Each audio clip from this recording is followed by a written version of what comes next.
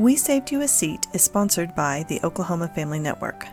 Oklahoma Family Network focuses on supporting families of children and youth with special health care needs and disabilities, as well as families who have children with a mental health or behavioral health diagnosis. Oklahoma Family Network provides families with emotional support, resource navigation, parent-to-parent engagement opportunities, and wants to ensure quality health care for all children and families by building strong and effective family-professional partnerships. Welcome back to We Saved You a Seat podcast with our special guest, Stephanie Tatchell. Today is part 2 of our discussion with Stephanie as she continues sharing pieces of her family and their lives raising sweet baby girl Lennox, who experienced a stroke while in utero just days prior to birth. If you've not had a chance to hear about Lennox's birth and diagnosis, please listen to the podcast just prior to this one, titled Stroke Awareness Month, Part 1, with Stephanie Tatchell. Now, let's listen in as we continue our conversation and bring awareness to a day in the life of the Tatchells, her discussion about TEFRA, private duty nursing, and so much more. Thanks for listening. And I remember asking the neurologist at the time she gave us those scans, how does a baby survive this? She has no brain tissue. How does she survive? And the one thing that she, that didn't get damaged in all of this, the circulation issue that she had a couple of days after birth and the stroke she had in utero was that her brain stem is fully intact. So that part of the brain is not damaged. It has no damage to it. And so your brain, your brain stem controls, your heart rate, your blood pressure, your breathing, your sleep patterns, your, awake and sleep patterns, and all the things that are essential to living. And so, this trauma or this diagnosis is not what, it's not life-threatening. This is something that she will live, a long life on. What typically happens with these babies, if their life is cut short, is due to a complication, things because she's constantly laying down and can't move. Those are the things that, that are going to be struggles for her, not her brain injury. Wow. That's a powerful statement in itself that, she can have a long life through this. Yeah. It's how do we quality of life this, and how do we exactly make the best of that? So this is her life. Yeah. Why don't you walk us through a little bit of, or a lot, because I know this is not right. a little bit of therapies, right. But what does a day in her life look like? Talk about some of the therapies that she does. Yeah. And I'm just kind of curious if you could give us a really good image and picture of what that looks like. Yeah. So she has, so one of the things that is important for Lennox is that we give her the opportunity to, have the most optimal life that she can have. We know that, that she will, unless there's a miracle, she will never walk and she'll never talk. And we will always be feeding her through a tube.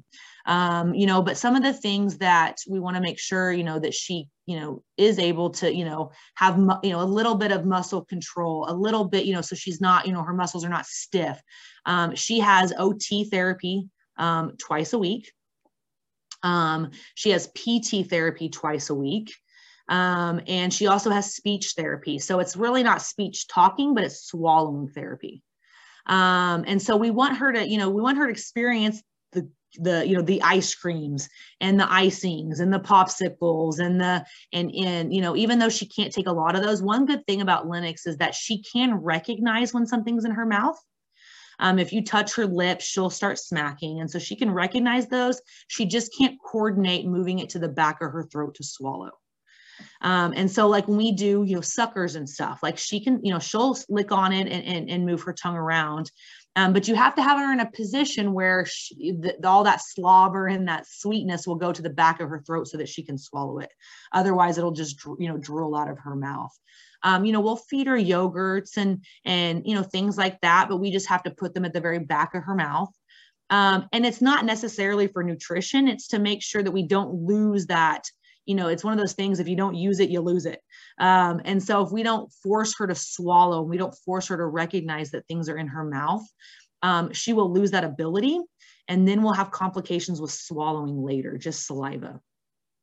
And so we give her, and we want her, like if that's the one thing that she can enjoy, we want to make sure we are able to give her those, those fun things that we all love.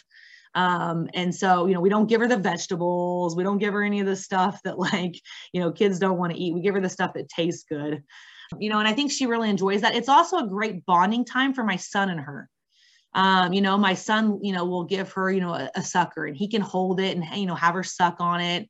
And so that's a really bonding thing for him. We can also give her some of her medicines, through her mouth. She can only do, 2 or 3 mils at a time.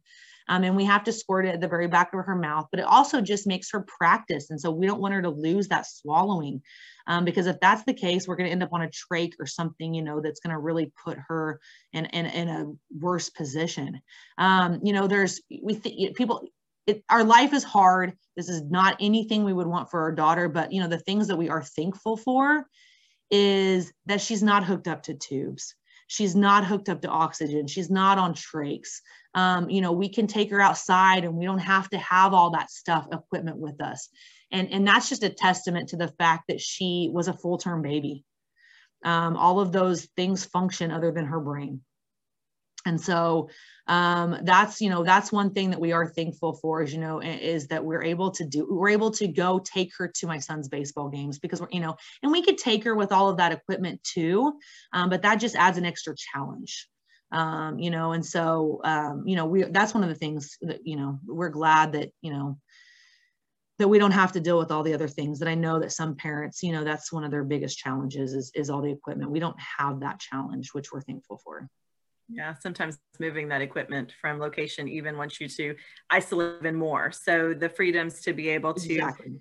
to navigate and, put her in a carrier or the stroller and be right. able to go places is a freedom and luxury that not all parents have, but right, exactly. And and like you said, and so our day, she has a neurologist, she has a GI doctor, she has an ENT doctor, she has 2 pediatricians, we have a neurologist, and because her case is so severe, we're not on 6-month appointments. We're on, and I think the other thing too is that with her, you have to be flexible, because you're going to deal with one thing and then another thing comes up. So like we're dealing with congestion.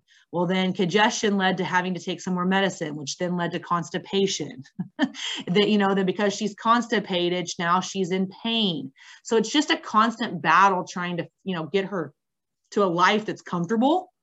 And so we're seeing these doctors on a regular basis. And so, for us, I have a calendar in the hallway, and it has, all of her PT appointments, every time we have a doctor's appointment, it has a doctor's appointment. And that's really what's kept me sane, because I cannot remember all of this stuff all the time.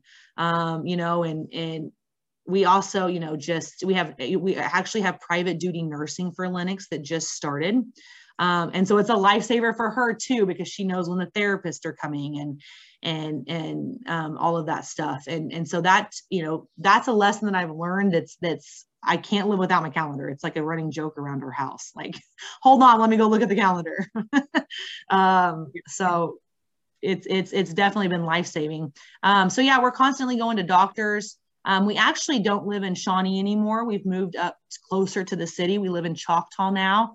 And that's just because, the more east out you get out of Oklahoma City, or the farther you get away from Tulsa, you kind of lose the ability to have easy access to therapists that are in network that can, provide what we need to provide from an insurance standpoint. And so we've moved closer to Oklahoma City, which has really helped.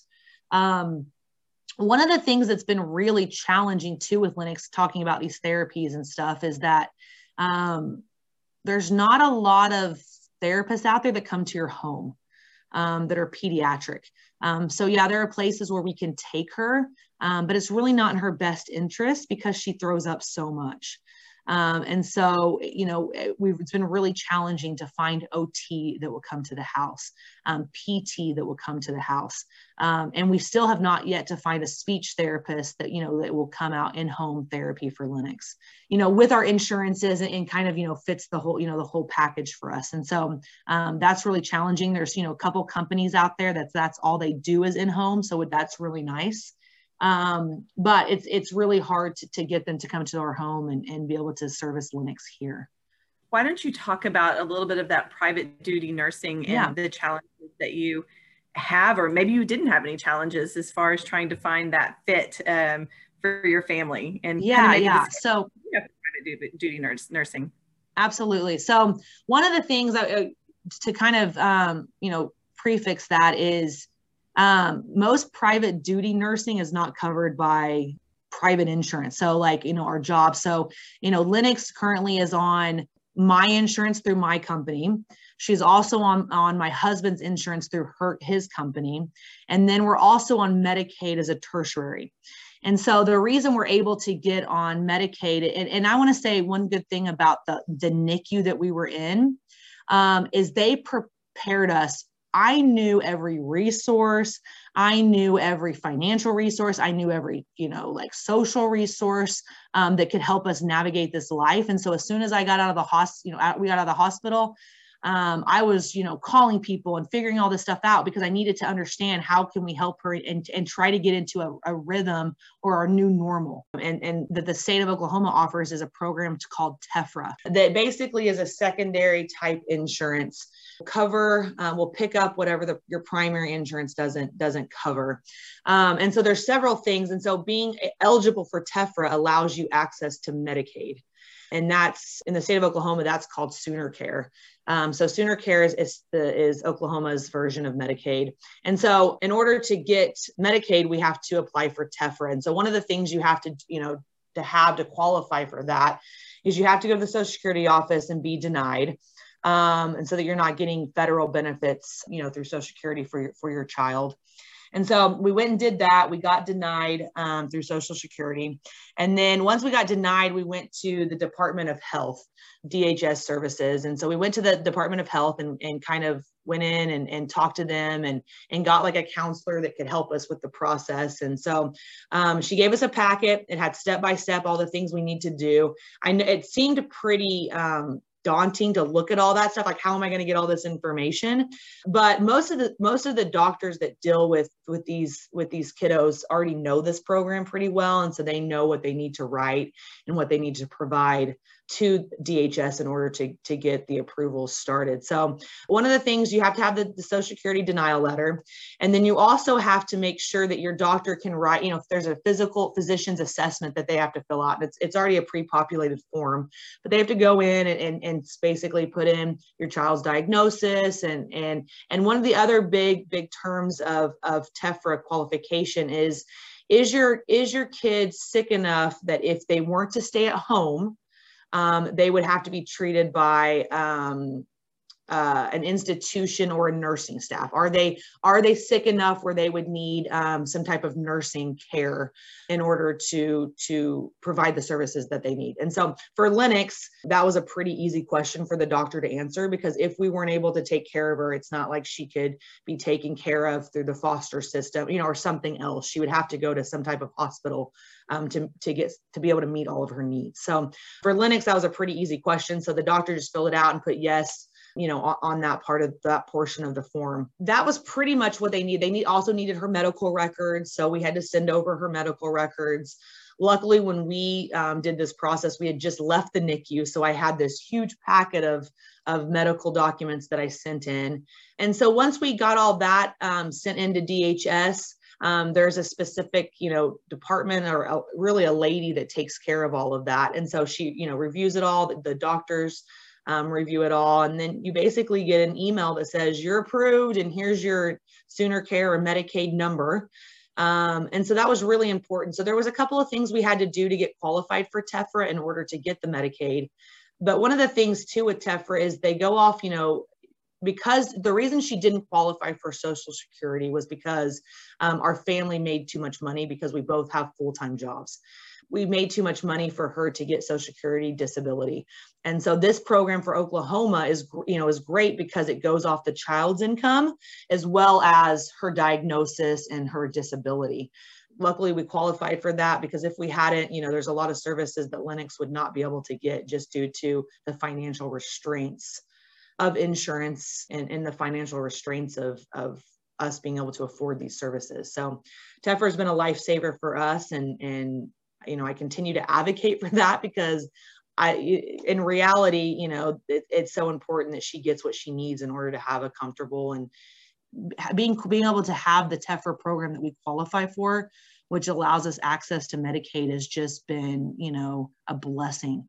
And so without that, we wouldn't have private duty nursing. And so we've just recently finally got private duty nursing in the last couple of weeks. There's only a couple of companies in the state of Oklahoma that can provide pediatric nursing. And so we've gone with one of them, and they sent out nurses, and we would interview them. And for us, we felt like the most important thing for us was a nurse that would fit into our family. They're going to be here, as much as any of us are going to be here, taking care of our daughter, interacting with our son Tobias, here when we're having dinner.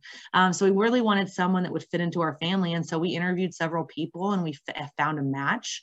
And so it's just been so reassuring and relieving to know that there's somebody that can take care of our baby while we work, and provide, a life for Tobias as well. Provide a life for me and my husband to have a relationship and be able to go on date nights and kind of get our relationship back on track. Because when you have a sick child, your life is consumed by that child. And so you kind of lose sight of everything outside that bubble.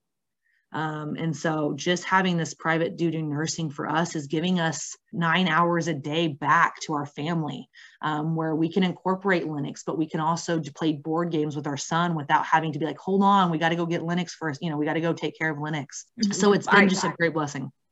I would absolutely love for you to talk about how you do incorporate Tobias in all of this, and kind of what his reaction is, big brother to a little sister that has some high medical needs. So yeah, absolutely. So, when we told him that he was going to get a sister, he had, just like all of us, we had these expectations for what that relationship was going to be, and how he was going to teach her to ride a bike, and teach her to throw a ball, and teach her how to laugh and play peekaboo with her. And, all the things that, he wants to do with her that she doesn't react to. Lennox doesn't move her, she can't voluntarily move her arms. She can't voluntarily move her legs. She can't voluntarily smile. We've seen a couple of smiles here or there, but it's a reaction to a seizure. And so, we don't get to see the happy side of Lennox very often. And so that was, that's been really hard, I think, for Tobias too, is he had to kind of let go of these expectations. And so we tell Tobias that, Lennox's brain is sick. And so that she's not going to be able to do those things. And when we see somebody in a wheelchair, or things where, there's a disabled, person, we explain to him that this is, how your sister's going to be when she's older, and just trying to prepare him a little bit for these things. But he loves her. Just the other, when we had this private duty nursing come in his first day, Lennox was sitting in, she has this little chair that she can sit in that kind of, helps her be in a sitting position so she can kind of see the world. And the nurse went over and was talking to her about, just talking to Lennox, and Lennox was kind of, giving like some irritable noises, but that's how, Lennox talks. And so Tobias went over to the nurse and was like, do not make her cry. That is my baby sister. And so he's just, he's so protective of her, and he loves her. And, she was sick last week. And so she was very, irritable and crying all the time. And so he didn't really get to interact with her very much. And this week she's feeling better. And so he sat with her on the couch for like an hour. And, he just is talking to her, and he just, he loves her more than anything. And he doesn't necessarily completely understand the situation. He knows that she's, sick. He knows that her brain is hurt. If you ask him what he wants to be when he grows up, he wants to be a scientist because he wants to fix baby sister's brain. So he is very much involved in everything that we do, and he'll feed her through her tube. Like I said, he'll do some of the feeding therapies and help us with that kind of stuff. And so he probably is. I feel like sometimes, we feel like we've got to give him more attention because Lennox is such high needs, but I don't even know that he even sees her as that. This is what he knows as a sister. And so this is all he knows. He has no other siblings. And so, that relationship is very special. And it's not the relationship that I ever pictured. But it does show you that, he loves her regardless of whether or not she can show that she loves him back. He doesn't get that affection that you would normally get, so it's very, very special. And it's something that we definitely try to document as much as possible, because, there's only this fine age where he still has that innocent mind of her. Yeah. Oh, wow. That is a beautiful picture that you have created of Tobias and Lennox together. And you're right. He sees her as his little sister. I mean, it's just Lennox. That's Lennox. Exactly. So yeah. Yes. I'm curious what you're thinking. What do you see for her future? I know even, before we started kind of on camera and recording, we talked about how she's still small, so you can still mobility wise, you can help and do all of that. What do you see for her future? Yeah. So I think I've learned that it's too difficult to think about her future, to be honest. I try to, makes me sad thinking about her future because it's not what I pictured. But, that's an important aspect of our situation is, we're not going to see her get married. We're not going to see her go to prom. And I played college softball. My husband played college baseball. And, my dream was to coach her in softball and teach her that competitive attitude and just that, all of that stuff. And I don't get to do that. I'll never get to do that. And so I learned pretty early on in this process that I have to live one day at a time with her for me emotionally. Because if I start going down that rabbit hole of, I'm not going to get to do this, and then it's like, I'm not going to get to do this, and then I'm not going to get to do this. And it becomes a very negative environment. And so I don't think about her future as, as far as like in the 5, 10, 15 years. Now I think about next month and those kinds of things and all that. But I really try to stay in the present with her, because it will, emotionally, it's just too hard to go there.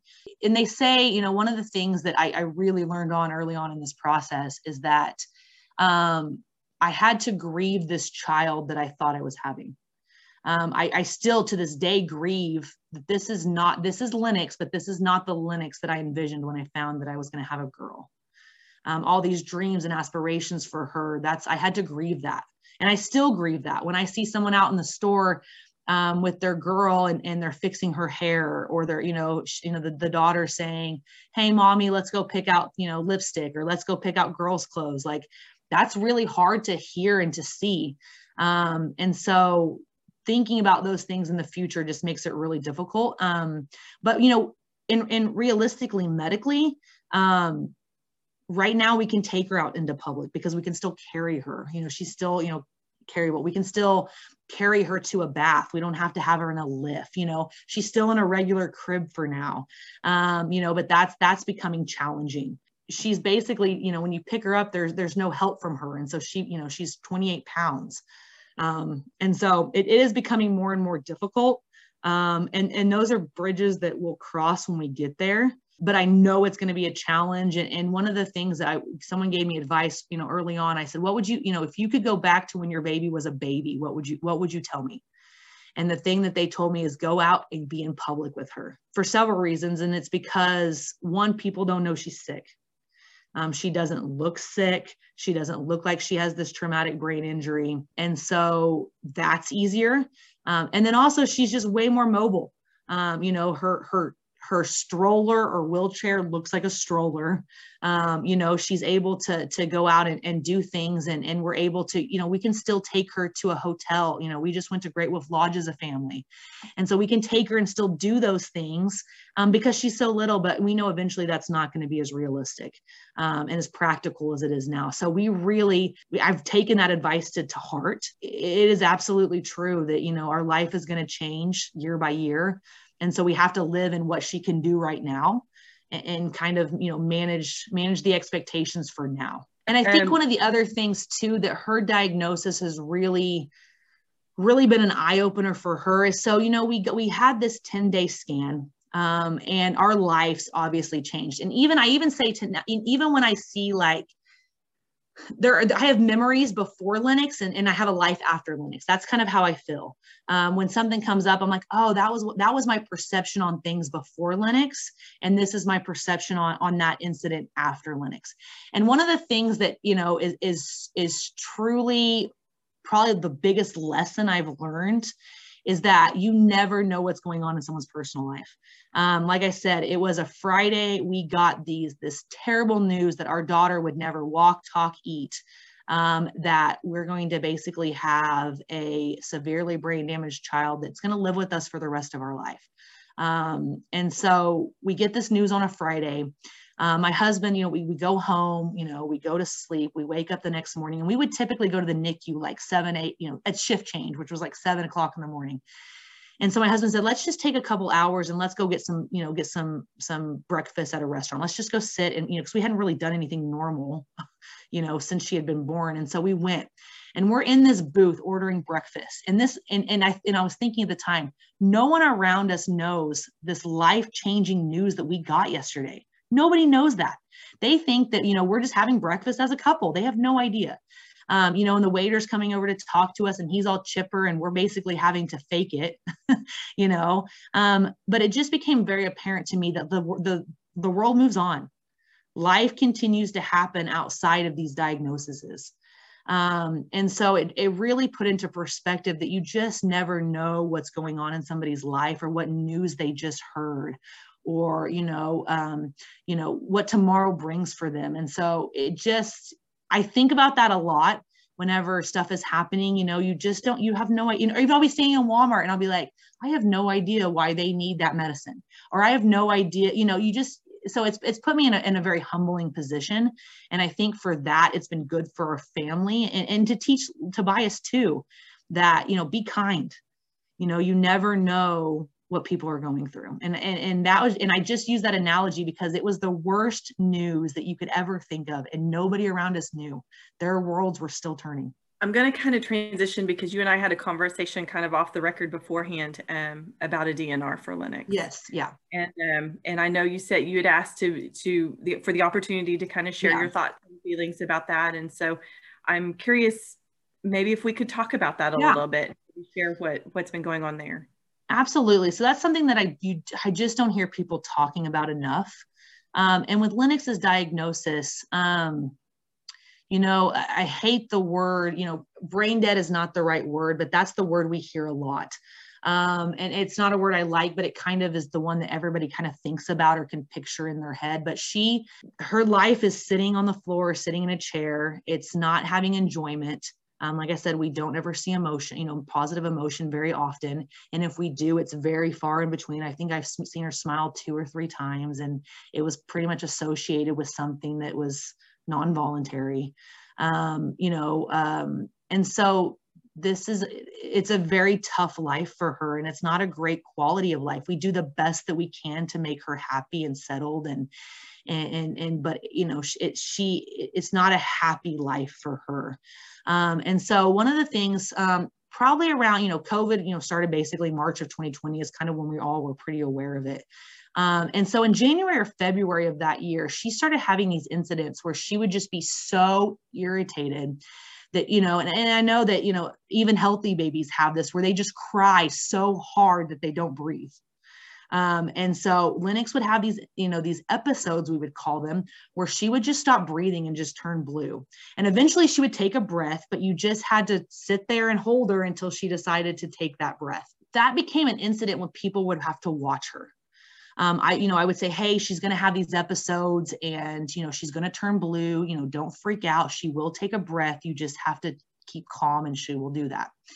And so she was doing that pretty regularly. And then COVID hit, and, the big thing that was talked about is these kids, these adults that were getting COVID, they were having to be put on vents. And so me and my husband, we really sat down and thought, what would we do if Lennox, because at that point you didn't even know, you just assumed at some point you were going to get COVID because it was just everywhere. You didn't know how to prevent it. You didn't know how to not get it. So you just kind of had to prepare at some point you were going to get it. And so, we thought, well, if Lennox gets COVID, and she was still pretty small, she was only 6, 7, 8 months old, so if she got it, would we want her to be put on a vent? And so it started this conversation, and the thing was we wanted to make a decision, and not an emotional decision. We wanted to make a decision that we had talked about, that we had plenty of time to talk about, plenty of time to think about the pros and the cons. Because if it were to happen and we were in that emotional situation, I didn't want to have to just say yes or no off the cusp. I wanted to have an educated, a decision. And so at that point, me and my husband both talked about it, and we were like, we would want her to pass from natural causes. We would want her to be able to, and we're, we believe in God and we believe in miracles and we believe in those things, but we also believe that there's a plan for her. And so we didn't want medical intervention. If something were to happen to her and her heart stopped or she wasn't breathing, we wanted the natural causes, to take place and not have medical intervention, whether that was mechanical or medicinal. And so we really had to think about that. And luckily we were both on the same page, because I can't imagine if you had one parent on one page and one parent on another, that would be a more difficult conversation. But we were both on the same page, and we want Lennox to, the time that she can have here while she's here. But if it is her time to go and she, needs to go, we want her to go peacefully, without the intervention of medicine. And I think that, we had to start communicating that to, doctors. And we've had some really great doctors kind of give us support on that, counsel us on that. And one great thing I will say is we have not been judged for that. They have been very supportive. They know her diagnosis. They know, what her life is going to, they probably know better than us what her life is going to be later, because they have patients that they've seen, go through life. And so they've been very supportive of that. They've told us that they understand that. And so never once have they ever judged us or made us feel like we were less of a parent for making that decision. They've given us all the resources that we needed to make those decisions. They've provided us with the paperwork that we need. And so I'm just really thankful that we had the support to get to that decision, in a healthy environment where we were, educated, and it was in a very non-judgmental space, because just like no one should ever have to bury their child, no one should ever have to sign a DNR for their child.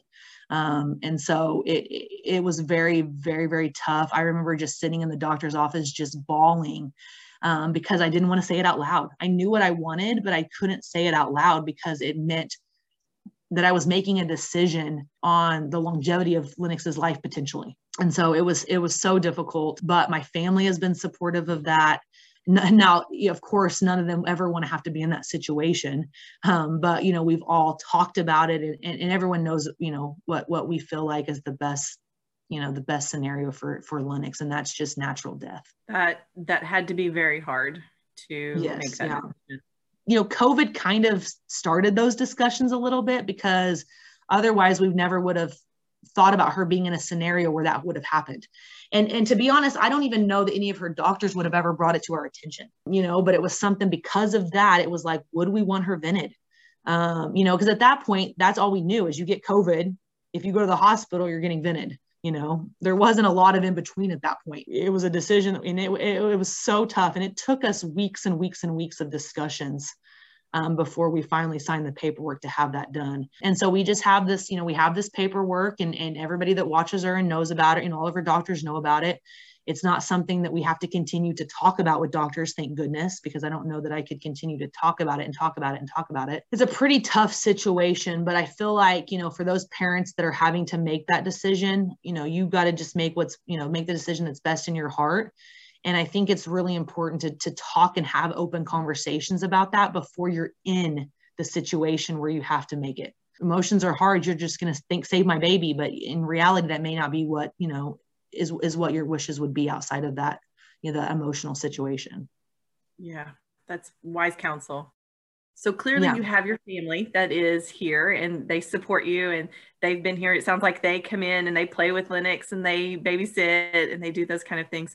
What about friends and work and all of those kind of things? I'm curious what maybe they do to support you as a family. Yeah. And then what would be helpful if someone said, hey, what do you need? Would you tell them? So for us, time away from the house is very important for us. So I work from home. So my life is home. And even when I'm not watching Lennox, I can still hear her. I can still, I walk in the kitchen and she's there, or I walk in the living room and she's there. So even though I'm working, she's still like in my vision, right? I mean, she's still like in my daily world. And so time away is really important, for either me and my husband or for all three of us, to kind of get outside of the Lennox bubble every once in a while is really important. And fun events, things that don't necessarily are not therapy sessions or something where it's like we're going for a medical something or other, but like fun events. And so, those things we always are asking for those things. I think too, a big thing that is, I know it's for any parent, but like house cleaning, that to me is like, I walk out, because we deal with Lennox all day and then she doesn't really sleep that well. So we don't get a lot of sleep, and so, just having someone, cause my parents or my family, when they watch, they'll clean out a microwave or they'll, clean out syringes. I mean, we give her medicine 15 times a day. So there's just syringes and syringes of medicine, that need to be cleaned and picked up. And so those things for us are really important. Just because, when you have your downtime, you want to have downtime. It's not picking up or cleaning or any of those things. And then just family time outside of our home, is really important for us too. And I know that me and my husband both work for great companies. And so you'd mentioned work and those kinds of things. And we both work for companies that, are family owned, which has been really important. And so they've they've helped put our family. So I'm able to be a mom and I'm able to be, an employee outside of the home, which I know, that's really difficult and you don't always get that, but we're just so thankful for that. And so they are very supportive, and I don't have to worry about the stress of work. On should I take her to the doctor or do I have to work? I don't have to necessarily navigate that every day. And so that's just so important, that work is supportive as well. Yeah, I that's powerful to say that y'all have jobs that are so supportive of you as a family taking care of each other. So it's very impressive. We started the conversation talking about Michael and his stroke that he had. So I kind of would love to wrap up that piece of it and find out how he's doing. How is he doing? Does he go back to the doctor? Does he still have symptoms? I'm just curious. Yeah. So, on top of Lennox being born with all of these crazy symptoms and crazy diagnosis, my husband, had this stroke a couple of days before she was born. They basically, when we left the hospital, told us they did not know if he had a stroke or a brain tumor. And so we left the hospital thinking, he's either has a brain tumor or this is a stroke. They couldn't tell. It was atypical and so forth. And so oddly enough, he had to have a scan at 6 months as well. So we were going to his neurologist on one day. And then 2 days later, we went and got an MRI for Lennox for her 6-month checkup. And so when they did his 6-month checkup, it was a stroke. In fact, it was a stroke. And so it wasn't a tumor. And so it was just, oh my gosh, that was such a sign of relief that, he had just had a stroke. They still don't know what caused it. Yes. I never been so happy to hear that, you would never have thought that would have been good to hear a stroke, right? And even the neurologist was like, I don't really get to give good news very often, but it was a stroke. And so we're just like, yes, thank you, So at that point, and really we were 6 months in with Lennox, like any news was good news. I mean, even if it was a stroke, that was good news for us. And so, yeah, he's doing fine. He had, all of the symptoms that he had originally with the stroke are completely fine. So he is awesome and he is, doing life and being a parent, being a husband, and it's all been great. I don't know how I would have taken care of both of them had his stroke been debilitating. That would have been, this call would be very, very different. If I was having to do both. So I'm so, that's another thing that we're thankful for, is that he had a stroke and no lingering symptoms. So thank goodness for that. Yeah, I cannot even imagine what life would look like if it had even a tumor, and all that. Yeah, exactly. So I mean, there are some silver linings to our story. You just got to look pretty hard. I'm glad we can end with that piece of it. Yes, absolutely. Hey, one of the things I had on the list, I just thought about, I think another thing I hear from parents a lot is, I could never do that. You can do it. You can absolutely do it. It's your kid and you'll do anything for your kid. And so you can get through it. You will persevere. You might not think you can do it, but you can do it and you will get to the other side and you can look back and think, I don't know how I survived that. But you will. And it's the way that we're made as mothers. It's the way we're made as parents. Just get to the next day. And if you can't even think about the next day, get to the next hour. That you have short-term goals and emotionally you can do it. That's one thing I would say too, is if people say that to me all the time, I don't know how you do this. I don't know how you got through that time of your life. And it's like, you do it because you have to you want to survive. I cannot thank you enough for being on our podcast. You have given us a glimpse into Lennox's life and your life and Tobias and Michael's. And I cannot thank you enough for sharing your journey and your story. And I know she's only 21 months old. I really hope that I can have you back, in 6 months or in a year and talk about some new transitions, because I have a feeling there's always going to be new transitions in your life. Right. Absolutely. Yeah, absolutely. Well, yeah. And like I said, we just don't know what those are going to be yet. So as our life changes, we'll make adjustments and still continue to love her and support her. And we appreciate, we appreciate Oklahoma Family Network for allowing us to talk about our daughter, and supporting us in the NICU. It helped us make it through those 5 weeks that we were there. So we appreciate what you guys are doing and allowing us to talk about our sweet Lennox. I was going to say, and I know your journey is going to touch a lot of people's hearts, and they're going to be going, okay, if Stephanie can make it, I can do it too.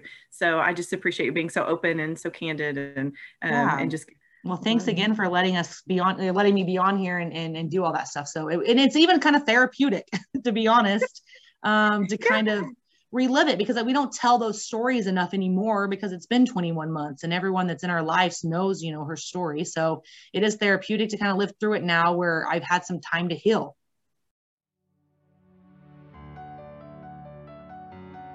Thank you for listening to this episode of We Saved You a Seat. Oklahoma Family Network promotes family-centered care and provides tools so families can make informed decisions, advocate for improved services, build connections among families, and serve as a trusted resource in health care of children and young adults. If you would like to become a supporting family or get in touch with another family, please contact Oklahoma Family Network at oklahomafamilynetwork.org or by calling 405-271-5072.